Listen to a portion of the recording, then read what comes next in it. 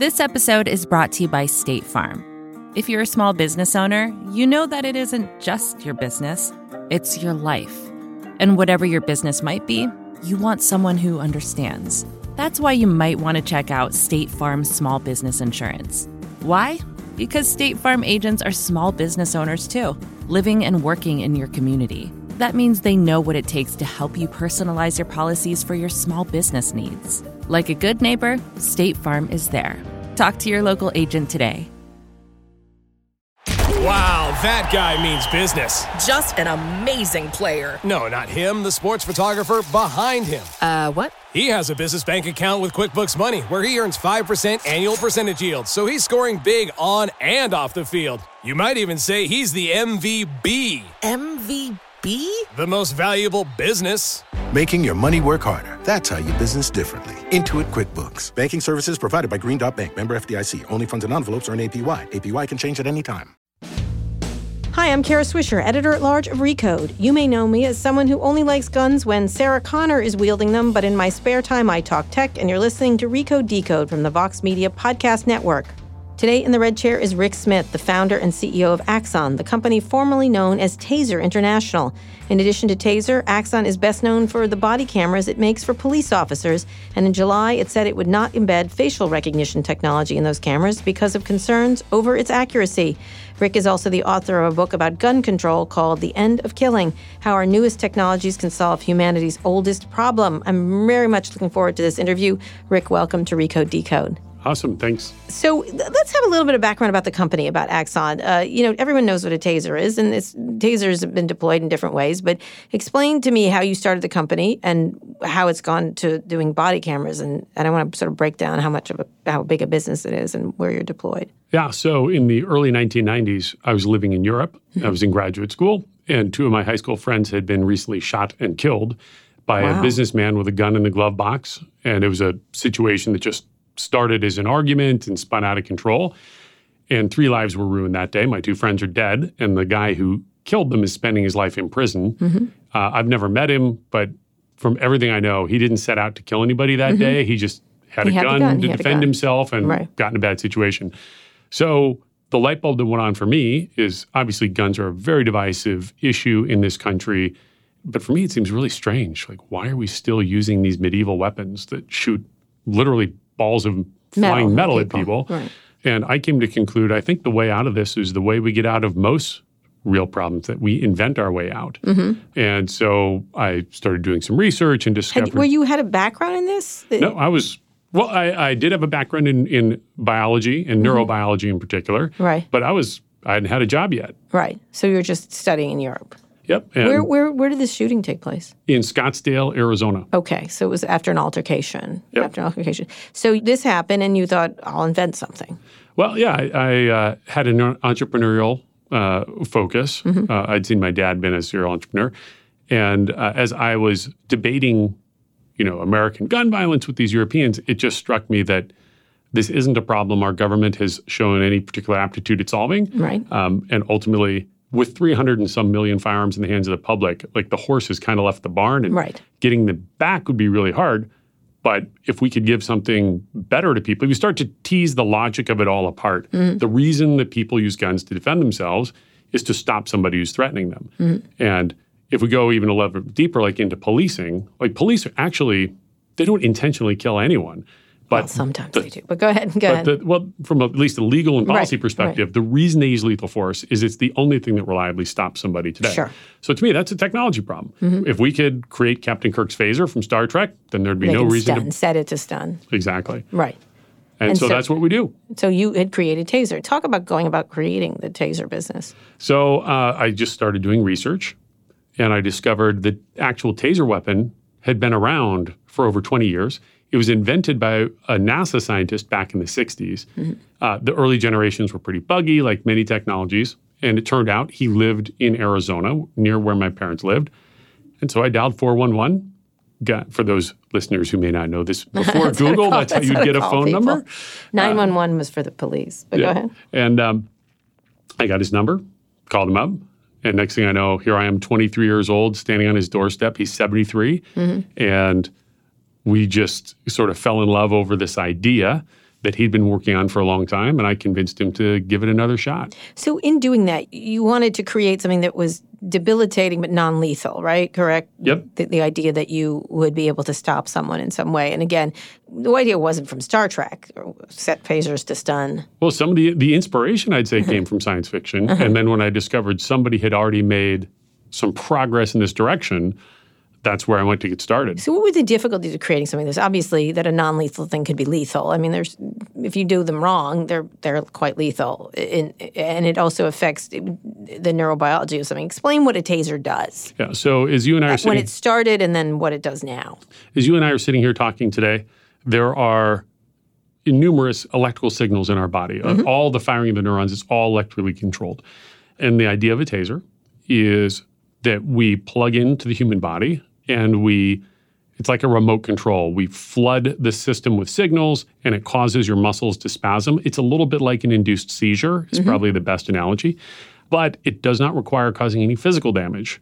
So it's really a command and control instrument. Think of it like radio jamming. We're jamming the communication so that we can impair somebody's ability in a temporary yet reversible way. So I've been shot with it 7 times. It's certainly not fun, but the intention is, again, to stop somebody without requiring inflicting death or permanent injury. And to replace among police officers or people this device, to have a taser if you're in a, I know several women who have them, to stop someone from just disable someone, essentially. Exactly. So you started this. What's it changed from the technology of this? So the early taser generations, they were underpowered, frankly. Rodney King was shot famously with an LAPD taser, and it failed to stop him, and the officers went to their batons, and the rest is catastrophic history. So one of the early things we had to do was actually go back to the lab and determine how we could tune these things so they would actually stop really focused, aggressive people. Quickly.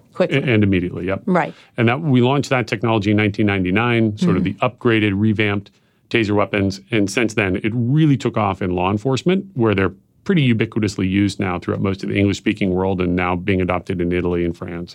So what are the terms of engagement, I guess, around a taser? Do people died from using tasers? Presumably heart attacks. Actually, that's what is so interesting.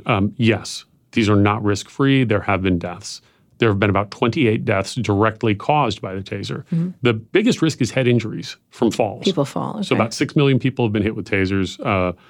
About, I think, 18 falls and 8 ignitions of flammable liquids, like in a meth lab, or if somebody's doused themselves in gasoline, it can ignite. Because it's doing an electrical signal, correct? Yeah, it's an electric spark. Right, that's right. Right. So that can set up. Now, there's a lot of debate about whether or not tasers affect the heart. Now, it's very hard to prove a negative. But in all the testing we've done, we actually see there's a very significant safety margin. In fact, the most prolific inventor of pacemakers and cardiac devices is on my board. He's taken shots directly to the chest, and he and our medical advisors... Shoot people with a pacemaker? That's a risky thing. Well, pacemakers actually have to withstand, by law, the cardiac defibrillators. I still wouldn't do it. Yeah. I still wouldn't do it. It's very hard to overcome people's intuition that this electricity wouldn't affect the heart. But your point is you're going to try to replace guns, which are absolutely deadly much of the time. They have about a 50% fatality rate, and we're about 1 in 10,000 fatality rate. So you developed this thing, and just from a science point of view, you're putting an electric charge into a body, right? From a distance, right? It travels. So we fire 2 wires effectively that make the connection, and then the power supply remains in the operator's hand, and we're transmitting energy down the wires. So when you click the button, I've never used a taser, so when you click the button, it tases someone, right? Yeah, it delivers a 5-second burst of electricity. Right. And then people multiply tase people? I'm sorry to be so stupid, but I want people to understand. This is actually a great question because, yes, particularly, so the way to think about it, the taser is a stimulation device that is running for a set period of time. During that 5 seconds, somebody is impaired or incapacitated, depending on, you want to spread the electrodes out so they fire at a spreading angle because the electricity, you want to actually spread it through enough nerves that it incapacitates. If you shoot somebody really close, you hit them in the forearm, it might impair the muscles in that area, but not the whole body. But even if you get a great spread and it's highly incapacitating, the moment it turns off, it's just like when I stop flexing my muscles, they're right back to normal.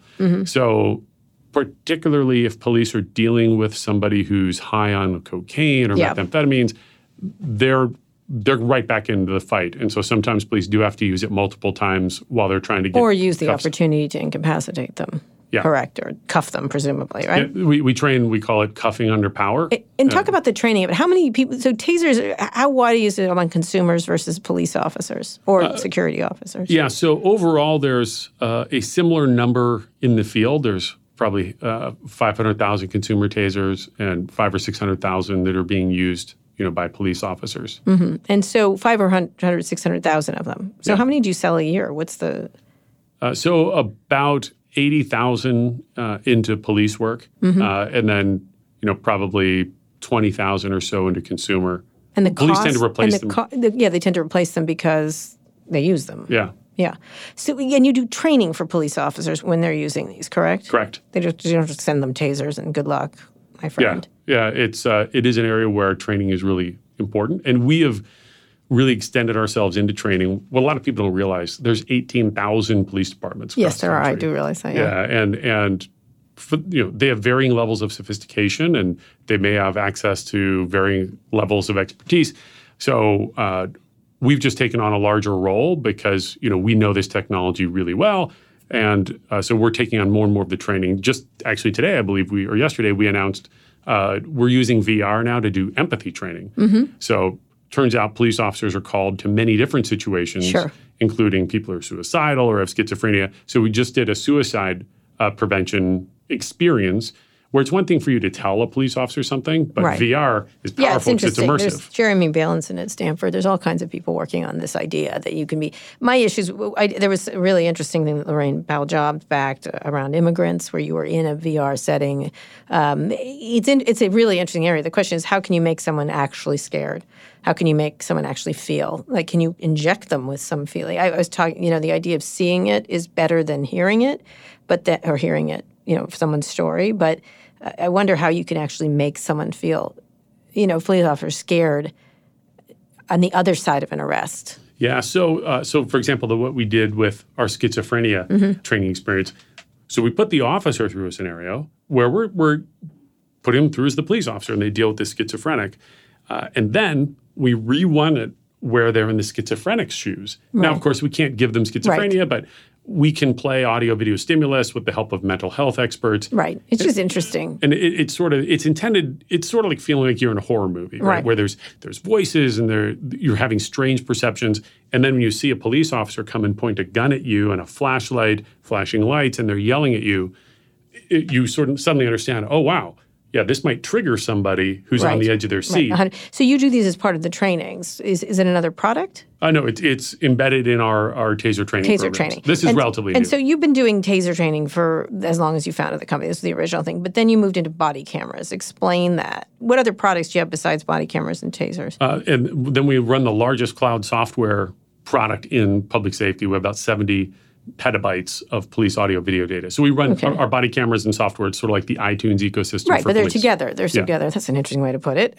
So talk about getting into body cameras. When did you do that? So this started in around 2007 or 8. Mm-hmm. And so we launched TASERs around 2000, and they actually exploded in popularity because police officers found them super, super helpful. And so many comedies in Hollywood. Actually, they did. It's kind of crazy how many times I've seen them in movies. And anyway. Yeah, we've become part of the pop culture lexicon. But as they became more widely used, there were legitimate concerns about overuse and abuse. And so again, you take a solutions mind to it, set to it, and you say, well, we can argue about whether police are doing good things or bad things, or what if we recorded it? And so that simple insight got us into the body cameras to say, okay, it's a way to control for bad officers, hold them accountable, and protect good officers who might be falsely accused of things. Right. And so when this idea that came up, had there been cameras on officers yet? There had been cameras in patrol cars. Right, on the deck cam. Literally VHS tapes. Right. So it was becoming possible that you could do wearable cameras, but nobody had really done it yet at scale. Because there had been all kinds of wearable cameras that consumers were using. Yeah, like GoPro and all that. Right. Is that where the impetus came, or just that there should be, this is a great new product for us to offer? I mean, it's hard to know how much inspiration we took from consumer products, et cetera. I think it was a combination of seeing what's happening in We're the consumer serving the space. police. This is something that could help them do a better job. Exactly. So talk about the early cameras, the body cams. Well, our first cameras, like many first-gen products, we didn't get them right on the first attempt. How so? They were a little too big. We built our own touchscreen computer. I'd say we perhaps got a little carried away with all the things we could engineer, and it grew in complexity, size, cost. And then it was our second generation where we really focused on simplifying the product experience. And that's when they started to take off, which would have been around 2011 or 2012. All right. And how did you introduce them to police? This is what we're going to make for you. There's big conferences that we go to. And then also we would start to show them in our TASER training classes. So TASER weapons require police be trained typically annually. And for instructors, at least every 2 years. So we're putting about 10,000 police instructors a year through training, and we would just, showcase the cameras there as well. Hey, if you're using TASER weapons, you're aware of the public controversy about them. Here's a way to address public concern with cameras. And what was the reception of police officers at first? So with body cameras, not good. Yeah. As you can imagine, so police do feel like they're under siege, a lot of negativity in the press, et cetera. And so the initial reaction was, what, you don't trust me? Now I got to wear a camera and you're going to record what I do all day. What we found, though, is once they use it for a while, like within about 90 days, police will refuse to go on patrol without it because they quickly realize, oh, if I'm doing the right thing, now I'm above reproach because I have video of what I was dealing with, whereas otherwise everything is a he said, she said. Right, which is it's a complaint, and people assume the police are lying, presumably. Yeah, well, it depends on, obviously your personal point of view, but I think the case that best exemplified this was the shooting of Michael Brown in Ferguson, Missouri, right? People that believe police believed that officer was probably fighting for his life. People who don't believe police thought it was a murder. And we all formed our opinions based on our biases, and there was very little fact. Very little fact. Okay. We're here with Rick Smith. He's the CEO of Axon and the author of The End of Killing, How Our Newest Technologies Can Solve Humanity's Oldest Problem. We're going to take a quick break now, and we'll be back after this. This episode is brought to you by State Farm. You've heard it before. Like a good neighbor, State Farm is there.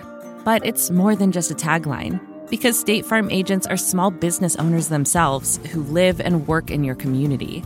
And if you're in the market for small business insurance, who better to work with than an agent who understands what it takes? State Farm agents can help you create a personalized insurance plan that fits your small business needs and budget. Talk to your local State Farm agent today about small business insurance. Like a good neighbor, State Farm is there.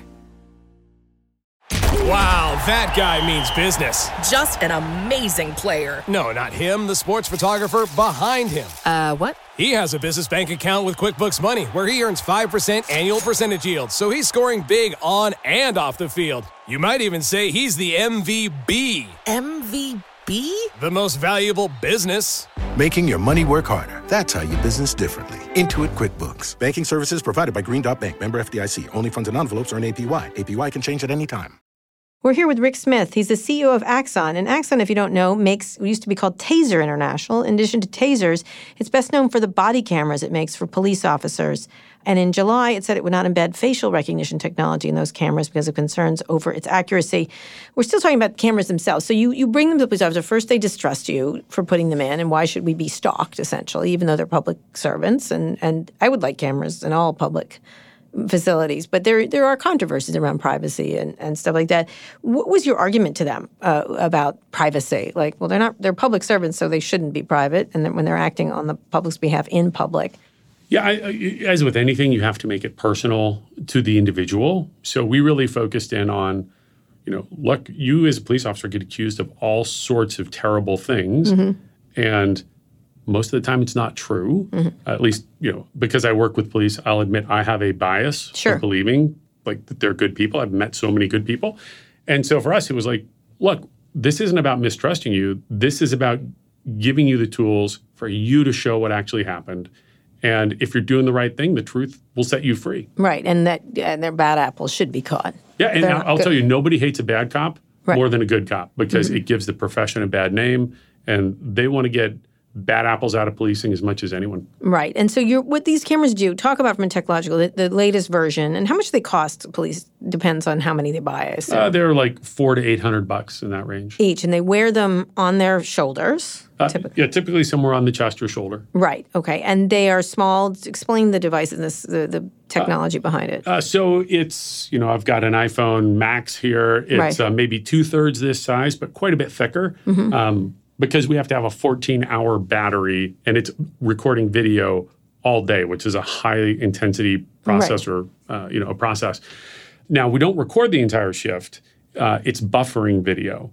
And then once the officer signals it to start, we then begin a recording. We grab the previous 30 seconds of video, preserve that until they turn it off. And then we've now added all sorts of triggers and mechanisms. So if they pull a gun out of the holster, there's a wireless signal that turns the camera on. I see. Or if they turn on the lights and siren in the vehicle. Candidly, where I see this going, long term, we're already recording the whole day. It's just officer privacy issues that when body cameras were new, I think there was a lot of concern. Well, we don't want to be recorded all day. We'll only record the critical incidents. But then what happens is occasionally, and especially when their adrenaline's pumping, they forget to turn the camera on. Then you're relying on sensors to turn it on. I think where we'll be in another 10 years is the camera will just store the entire day's shift. It'll upload the critical segments. But if, God forbid, they forget to turn the camera on and something bad happens, they could go back and recapture that before the upload event. So they don't have to turn it on or off themselves. Yeah, it would. Well, I think they would still turn it on and off, but these would be adding markers effectively. I see. So pulling their gun out or putting a siren on or a call where they have to respond to something, correct, could all set it off. Yeah, so we have sensors that do all that today. The challenge you start to get into is then, officers are pulling their guns out actually for lots of reasons. They may be, going into a restaurant, they want to, or they're checking the gun, or one officer is turning on everyone else's cameras. So then sometimes they start to get annoyed that, okay, my camera's turning on all day. Right. And so then they may start to disable some of those signals. So it's actually fairly tricky to get it to where it's only turning it on when it's really supposed to. So now they only go on if officers turn them on, right? Well, except for the sensor, except for these sensors. Yeah. Do you think they should be recorded all day? Enormous amount of data. We'll get into that in a second. There's also, what about bathroom breaks? And then there are, these are human beings as well. They have some privacy rights. So if they're not on a call and they take deployed in a police mission, they're in their patrol cruiser and they take a personal phone call, they probably have a right to privacy, not to be physically recording in a public record system, personal conversations. So it gets a little tricky. Right. So when you convince them to start using them, how many are deployed now? Are you in all those 18,000 or? We're certainly not in all of them. We have about 350,000 cameras deployed around the world. So that make you the biggest? We are. Who else competes in that area? So Motorola just acquired our biggest competitor, which is WatchGuard. They do cameras in patrol cars and wearable cameras. There's another company called Digital Ally that's a direct competitor. Panasonic is in this space. They have in-car and body cameras. And then there's a couple others. And talk about selling to police and these kind of things. I mean, right now they use them now. Everybody uses them. Talking about the process. Who buys those? Who decides? The chief or who? It depends on the agency. In bigger agencies, they delegate it down. Body cameras are typically purchased more by IT people because they quickly realize managing the data is the hard part. Sure, we'll get to that. Yeah. And then the taser weapons are usually bought by the same people that are buying guns. Yeah, right. And so you convince people to use them, and the idea is to protect good officers and not protect bad officers. I want to get into later the idea that citizens also have their own cameras on all the time. What's been the experience of police officers so far? They think this is a good thing or a bad thing, or? Almost universally, after a few months of wearing a camera, they will not go on patrol without it. So they quickly become Because support. it protects them. Because it protects them. Right. I mean, police officers take more verbal abuse than about anyone except air traffic or airline reservation people when there's a storm. Right. They take a lot of abuse.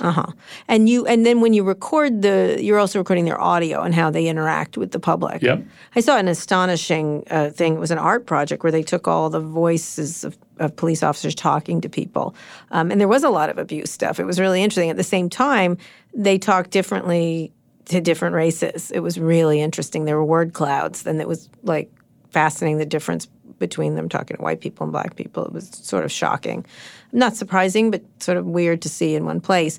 Do you think it's used as sort of a learning thing of how you're talking about doing empathy with police officers? Do you think they realize, because they're getting abuse from citizens for one, but at the same time, does it help in any way? Oh, we're in the early days there. So, I mean, you're going exactly where this is headed. Mm-hmm. It starts out as, hey, this is a way to oversee officers and protect them from allegations. Right. Then you move into more things like, well, what else can we do with this video?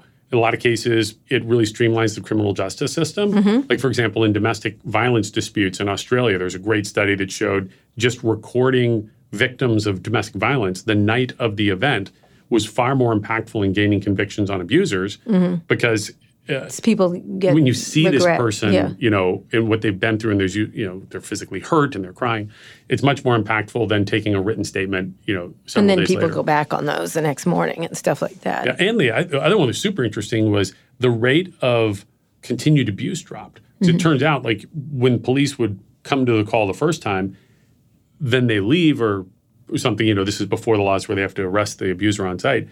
Of course, the abuser is trying to intimidate the other person not to testify against them. So you may get secondary abuse calls where police, they actually learned they would do the interview that night, and then they would tell the abuser very clearly, hey, we're done. We have what we need. Like, they're sending a message. There's no point in intimidating anyone. Like, we have all the evidence that we need. That we need and everything. So those are in good positions. What about the impact of all these videos? You know, there's been whole TV shows of them, of police, and it's usually the terrible things. There's the weird things, like a deer jumps on the hood or something like that. When you have these, when there's so many disturbing videos where it's clear something that the police escalated it far too quickly, only because I feel the police should never escalate. Like, even if citizens are being awful to them, but not violent, there should be almost no reaction. I know that's difficult to say. I'm not a police officer. How do you think that impacts that? Well, it's a bit tricky because even if police are doing the right thing, it's still not pretty. It's not pretty. I mean, when police are using force on someone, it's disturbing, to say the least. And that's if it's fully justified. And if it's not justified, like, you know, police are humans too, and sometimes they're making mistakes or they're escalating things up. So I think overall it's very helpful because it's giving people context of the challenges police are dealing with. And we are very much focused over the next 5 to 10 years in taking the video feed and now using it for training and feeding it back to officers and helping them, you know, learn from how they're interacting and looking at issues like, you know, we talked about racial bias and other things. Like, I think even the critics in this space would say a lot of it is unconscious bias, that, you know, officers don't self-identify as racists, but, you know, these things are happening. And so the degree that you can use these as training tools to come back and help officers identify and learn and know they're going to be held accountable, you know, I think there's just so many opportunities to continue to improve the system. Do you think being watched minimizes bad behavior? 100%. Yeah, I mean, the observer effect in general has been pretty well documented that human beings who are being observed or who even believe they're being observed behave better. So why the spate of sort of really disturbing videos? You know, the ones of the car stops where it's clear the officer escalated it. There's been lots of those, it seems like. Or they said it happened this way, and then the video shows completely the opposite. Well, you know, there's 800,000 police officers. Yeah. And with 350,000 of them wearing cameras, you are going to have some where, you know, maybe that officer's having a bad day and they lose it, or just bad judgment. So I tend to look at it as sort of the glass half full, that, you know, given the huge number, there's a relatively small number of videos that go out of control, but those tend to get all the attention, right? We don't see the 300,000 videos a day where officers are doing the right thing. You see the few where it goes off the rails. They could put those up. Yeah, but, you know, who's going to watch them? Right? Lots of people. People watch Ring videos, but it's always people stealing your packages, which is interesting. We'll talk about that in a minute. So I want to get into, in the next section, talking about facial recognition. I just want to stand clear. You don't want facial recognition technology. I just interviewed Andy Jassy from Amazon, which makes Rekognition, which is a facial recognition program. There's lots of them around. You do not want them in these cameras. Well, I think it's a little more nuanced than that. All right. I think it is a complicated and powerful technology that has risks of abuse and risks of inaccuracy. And our approach has been, look, if we look at it right now, the accuracy levels that we could deliver are not high enough. And the racial disparities, that is an explosive problem. If you get it wrong and police escalate and use force on somebody, and God forbid somebody gets hurt or killed, that is catastrophic. So that risk alone has made us say, we're going to hold off. The risk of a bad outcome is not worth it today. Then there are also, so we formed an AI ethics board to help us think this stuff through. Well, basically, everything we do can be abused. Our company in particular. Taser weapons, cameras, data. There's privacy issues. And look, we want to be proud of the work we're doing. And we think that getting it right pays big dividends. Police ultimately are accountable to the public and to elected officials.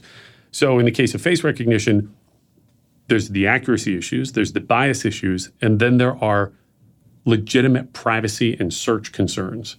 Like, under what circumstances should police be searching people's faces against the database? And I think most people would agree, if you're in an airport and they're searching against the terrorist wanted list, everybody agrees. If they're at a protest and they're scanning and logging everybody's face and retaining that data in a government database, I think everybody agrees that's a bad use. And then there's a whole bunch in the middle. And I think Brad Smith from Microsoft just wrote his book, Tools and Weapons, about the need for some regulatory guidelines. And I think this is one where, how do you interpret the Fourth Amendment when this technology was unimaginable? Yeah, absolutely. And so in our case, I'm not saying that never. I could envision if face recognition gets to 100% accuracy, then it probably do a better job than a police officer in helping them understand the situation. So it could be a very valuable tool. But we also just need to then understand what is the right level of surveillance within society. I don't believe it's zero, but I don't believe it's pervasive. We don't have great answers to that yet, and so we would rather take our time and get it right. You do realize this is unusual and mature on your part. I just, like, a lot of the people I interview are like, yeah, we're just going to roll it out. I mean, Andy and I had this back and forth about, we're not responsible for the platform, and even if there are mistakes, I wouldn't put out a product that had not 100 in that area, not being worried about that issue of misidentifying people. I think we're more sensitive to it because every product we do is steeped in these problems. When we launched the first Taser weapon, for example, there was concerns about, well, what if criminals start using these? So rather than say that's not my problem, we looked at that and said, well, that is our problem because it would be catastrophic for us and society. And look, I don't want to be waking up in the middle of the night reading about it. Like a criminal saying that's a cop, that's an undercover cop or whatever. So we started serializing our ammunition. When you shoot a Taser, it sprays the area with confetti printed with your serial number. That's so we can know who shot it and hold them accountable. And I think we have learned that doing the right thing, this is going to sound trite, but doing the right thing pays long-term dividends. And in our business, we can't afford to get it wrong. And I respect Amazon. I love the company. I'm a customer. Most of what they do is pretty innocuous stuff. And so this is, I think, a little bit of a newer area for them. And in most tech, it's like, hey, caveat emptor. In the public safety space, I tend to take a view just from our own experience that it pays to be careful and take your time a bit. Okay. We're here with Rick Smith. He's the CEO of Axon, which is the maker of body cameras that police use and also tasers. He's also the author of a book called The End of Killing, How Our Newest Technologies Can Solve Humanity's Problem. We're going to talk about that book and also some issues he's had with Amazon, not just around the facial recognition software, when we get back. Support for this show comes from Slack. You're a growing business, and you can't afford to slow down. If anything, you could probably use a few more hours in the day. That's why the most successful growing businesses are working together in Slack. Slack is where work happens, with all your people, data, and information in one AI-powered place. Start a call instantly in huddles and ditch cumbersome calendar invites. Or build an automation with Workflow Builder to take routine tasks off your plate. No coding required. Grow your business in Slack. Visit slack.com to get started.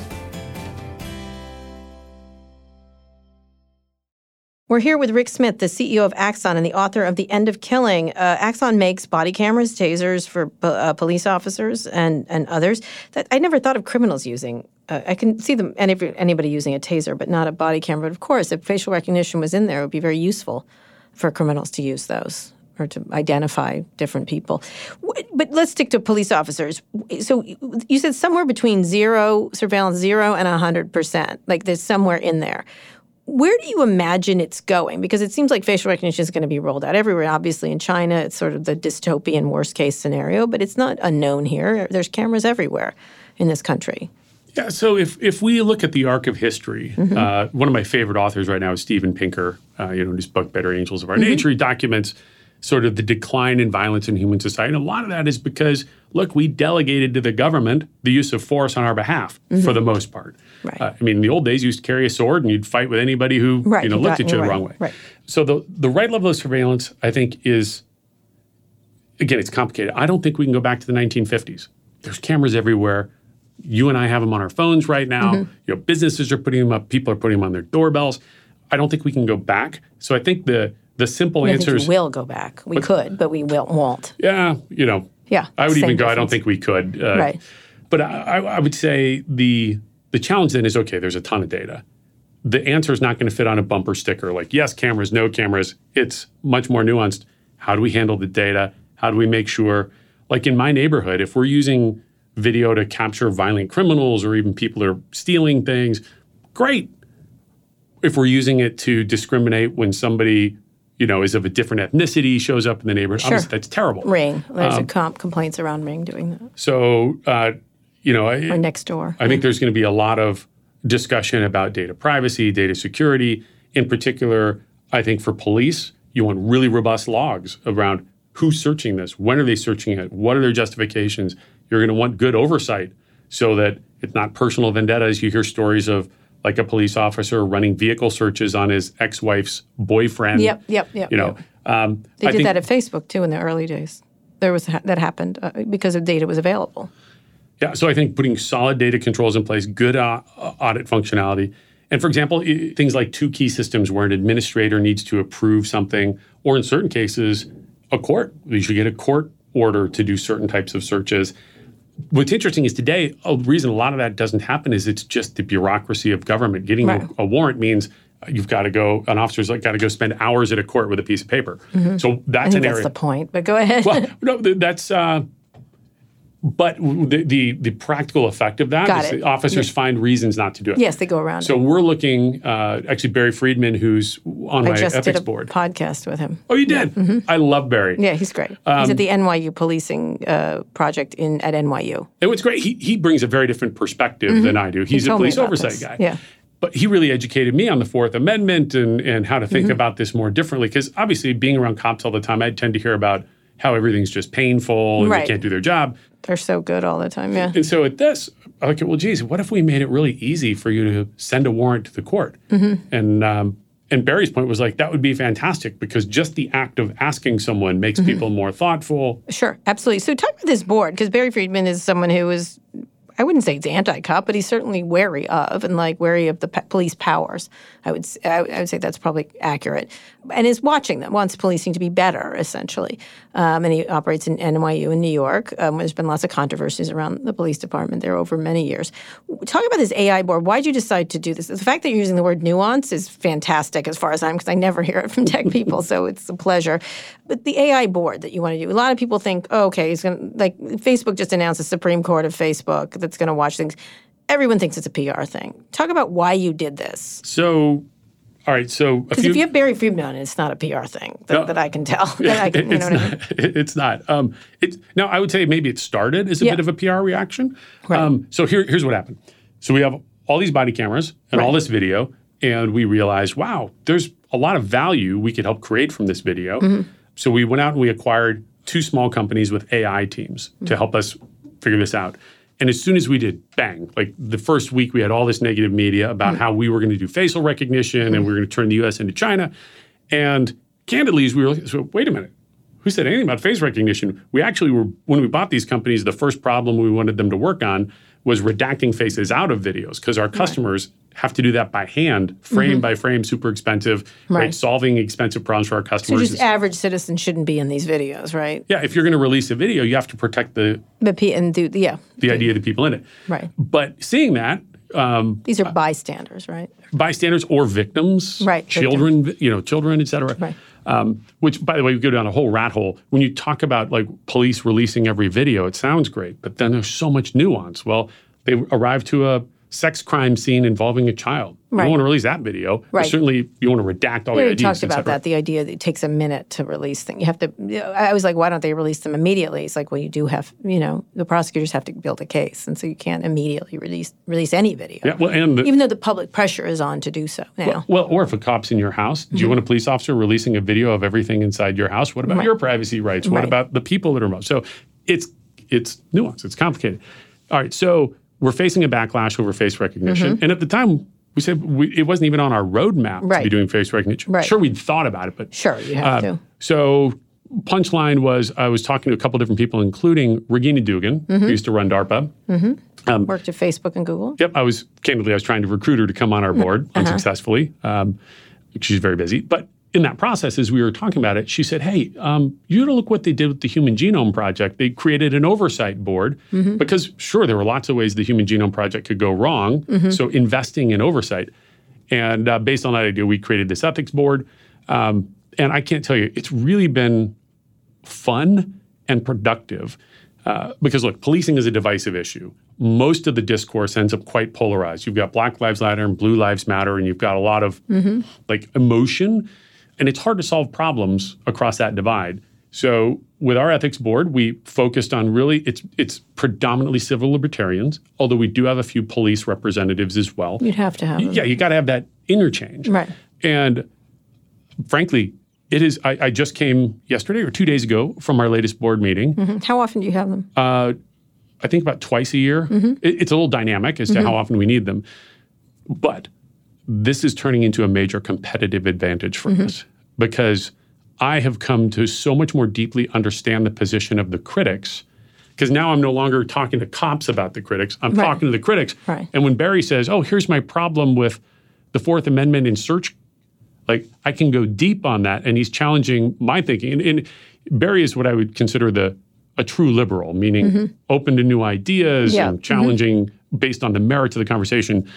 So if you stay tuned, in the next month or two, we'll be making announcements where face recognition was pretty straightforward. We're not going to do it. It's not ready. Right. But I think we're actually finding ways that we can use ethical design as a competitive advantage. Right. And I think our board's really excited about this too, to say, wow, this is... we're going to have an impact. That's a big topic, ethical design. I always say, I when I'm talking to product engineers and things like that, I'm like, I make a joke all the time. I'm like, imagine it's an episode of Black Mirror and then don't make it or change it. So it's not an episode of Black Mirror. You know what I mean? Yep. Think of the worst thing that could happen with this technology and think hard and think how easy or hard it is for that to get to that outcome. And I think the idea of consequences is lost on so many people in technology, or thinking of the ethical implications of things.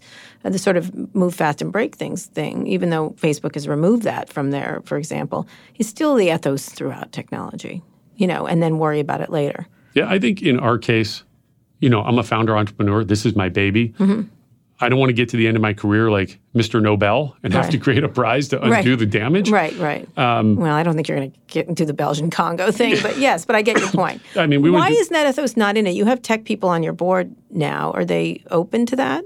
Oh, 100%. Yeah, you have Hadi. Who else? Hadi Partovi. So we had Brett Taylor. He recently retired when he became president of Salesforce. He got too busy. We just added Caitlin Kalinowski, head of VR at Oculus and Facebook.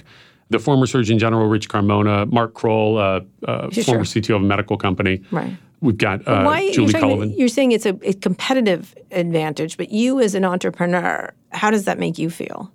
This is an easy one. I love it.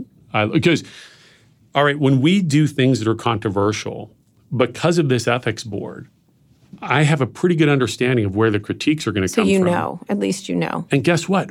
We actually... If we can turn those critics into advocates for our system, because they're going to say, look, if you're going to deploy AI technology X, you need to be really careful about these things. And when we launch it, we can say, guess what? We've built controls on A, B, C, and D. Right. You've anticipated as much as you could. You can't anticipate everything for sure. Well, and ultimately, look, police, again, they report to elected councils. I'm in this to build a business over the next 10, 20, 30 years. And understanding those issues up front allows us to be more competitive and a sustained. How can we get long haul. more tech people to think like that? Like the idea of, one, nuance, and two, anticipation of consequences. I don't know. I could get on a soapbox and tell how other people do. In our case, it's just because the influence, we're so focused in this area. Right. It's just you're in a more dangerous zone. That you're easier to anticipate the dangers. It's easier. So when do you imagine you can use facial recognition? I'd say when say 3 to 5 years. So you'll be testing it to see to get 100. But 100% accuracy is what you do. Well, 100% is a pretty high threshold. I think. Let me give you an example where we may use it at lower accuracy. Let's say we can upload lists of people that are voluntarily added by their families, people with mental disabilities or Alzheimer's, et cetera. And they have the ability to do that. They have the right to do that. Yeah. So if people opt in and police are using it, in that case, if I get a false match, it's no big deal. Mm-hmm. But it might prevent me from, oh, wait a minute, this guy who's acting weird and kind of violent, oh, he's got a mental disorder. We could shift him in the right direction. We think you could accept lower accuracy thresholds than if you. Now, let's say we're scanning against wanted databases where it may escalate things. Right. I think there's a different accuracy threshold there. So opt-in. People opt in to the being... Opt-in, and what is the consequence of error? If the consequence of error is too high, then you're going to have a higher accuracy threshold. And then lastly, I want to get to the Amazon thing before we finish, putting driver's license photos in these things, using them as a data set. That's something that nobody agreed to when they took their driver's license photo. How do you look at that? Some of it depends on how is it being used. Right. Like if you're scanning somebody for identification purposes, or they don't have their ID, if you're using it to identify them once police have made a lawful stop and they're entitled to inquire somebody's ID, I think that's a different threshold than somebody who's just walking by a police officer. Right. It's a really problematic thing. It's just the issue is they often don't say. And I think if they want to use it, they need to say. And then we all have to agree to that being okay, or some election where we say, okay, that's going to be okay. Yeah, I think that's Barry's. The primary thing I've taken away from him is, look, if the democratically elected officials authorize it, great. But police shouldn't be just like doing what they can because it's possible. Are so fantastic. What do you think about the cities banning these things, banning cameras or the idea of or facial recognition, cameras? Well, California, I think, has gotten to a better and more nuanced place. So they started with a ban. I think that's a bad idea just because... This is gaudy cameras. Well, yeah, but over time, look, in another 10 years, overturning laws is really, really hard. Mm-hmm. And so we may come up with lots of use cases like the Alzheimer's one I shared, where police would use it and everybody agrees, but now you'd have this law that blocks you. So California's moved towards a moratorium, which I think is a prudent approach. A prudent approach. Okay. And do you see a lot more of that coming from states? It's hard to say. To be honest, our position, most of the big cities are using our platform. And so we've kind of instituted a private ban, including San Francisco, LA, all the big cities in California, at least the biggest ones. What we're trying to do, part of this too, the way we can bring our customers along is say, look, you want us to be careful. Otherwise, you're going to get this stuff banned. Right. And then we can't use it even for the good use cases. Right. Absolutely. Lastly, you're an author of this book, about gun control. You had sent a clip of Amazon blocking the books. Talk really quickly about the end of killing. Yeah. So it's actually not about gun control, but it's about if we want to solve the violence problem, we need to basically invent better things than guns so people choose to go that direction and we reduce the carnage. And one of the things that's challenging is, look, a lot of the tech companies will do things that are well-intentioned. And one of them that affects me directly is they ban ads for sensitive topics.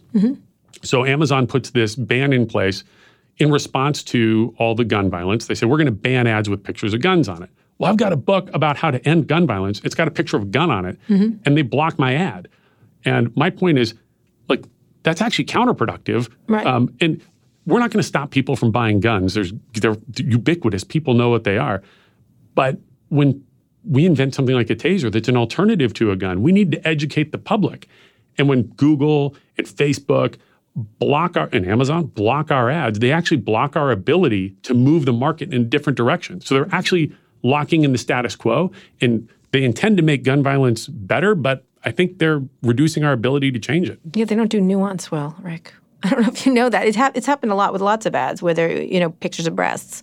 When they were trying to do breast cancer stuff, they were blocking everything. You know what I mean? It's an interesting thing. So what would you want from them to be nuanced, to really pay attention to what they're blocking precisely? Yeah, I think they're well-intentioned, but ultimately it's really hard to, this is where censorship and free speech comes in. It's just so hard to have a blanket rule about what you censor and what you don't. But at minimum, I think they ought to have what is the intention of this? And that they ought to have an appeals process. We've tried to get appeals and we just get blocked. Where they say, nope, you're a weapon. Oh, wait a minute, we're a weapon that's far less dangerous and we're trying to displace deadly weapons. Nope, policy says, no weapons, no self-defense tools. Sorry. Yeah. And it's basically cut off so we can't do any advertising on the online platforms, which I think slows the pace of change. Right, absolutely. Last question, Rick. This has been fantastic. What do you imagine after TASER? What is we're going to be doing a lot on technology of guns and the things where it won't go off unless the person has it and different things like that. How do you see weapons? You talked about it's medieval to send a ball of metal into someone's heart, right? It's just medieval. What would be the weapon of the future for you? So part of the reason I wrote the book was to rally my customers, my engineers around our moonshot. And that is within 10 years, our goal, and we will do it, is to launch a pistol that doesn't kill you. Something that's more effective than a 9mm at doing what you want it to do, which is stop the person, and yet it doesn't leave a permanent injury or kill them. And when we do that, that's going to be a game changer. And it's tricky. When you talk to a police officer, the last thing they want to hear is, you're going to take my gun. You have to be real careful. That's not what we're about. We're going to give you something else, because when you go through that door and you have a gun in your hand, that means you've got to make a life or death decision. Boom. Less than a second. And that is going to impact the rest of your life. And you can't take it back. Oops, that was a 13-year-old kid with a cell phone, not a guy with a gun. And I'm finding it's resonating with customers where their response to me is this: okay, but I'm skeptical. You're going to have to prove that you can deliver something that's as reliable as the thing I'm slinging on my hip right now. Right. But pretty universally, what I'm hearing is, if you do it, then we'll use that instead. And that's, I think, can be a huge step forward. That would be fascinating. I hope you can invent that. That would be wonderful. And many tech people should help you do so, because I think the carnage is just so ridiculous at this point, and it's sad. It's such an indictment on our country that we don't think of things more innovatively going forward. Rick, thank you so much for coming on the show. You can follow me on Twitter at Kara Swisher. My executive producer, Erica Anderson, is at Erica America. My producer, Eric Johnson, is at HeyHeyESJ. Rick, where can people find you and your products online? So for the company, it's axon.com, AXON.com, or for me, same as my book, endofkilling.com. Okay, if you like this episode, we really appreciate it if you shared it with a friend, and make sure to check out our other podcasts, Recode Media, Pivot, and Land of the Giants. Just search for them on your podcasting app of choice. Thanks also to our editor, Joel Rabe. Thanks for listening to this episode of Recode Decode. I'll be back here on Monday. Tune in then.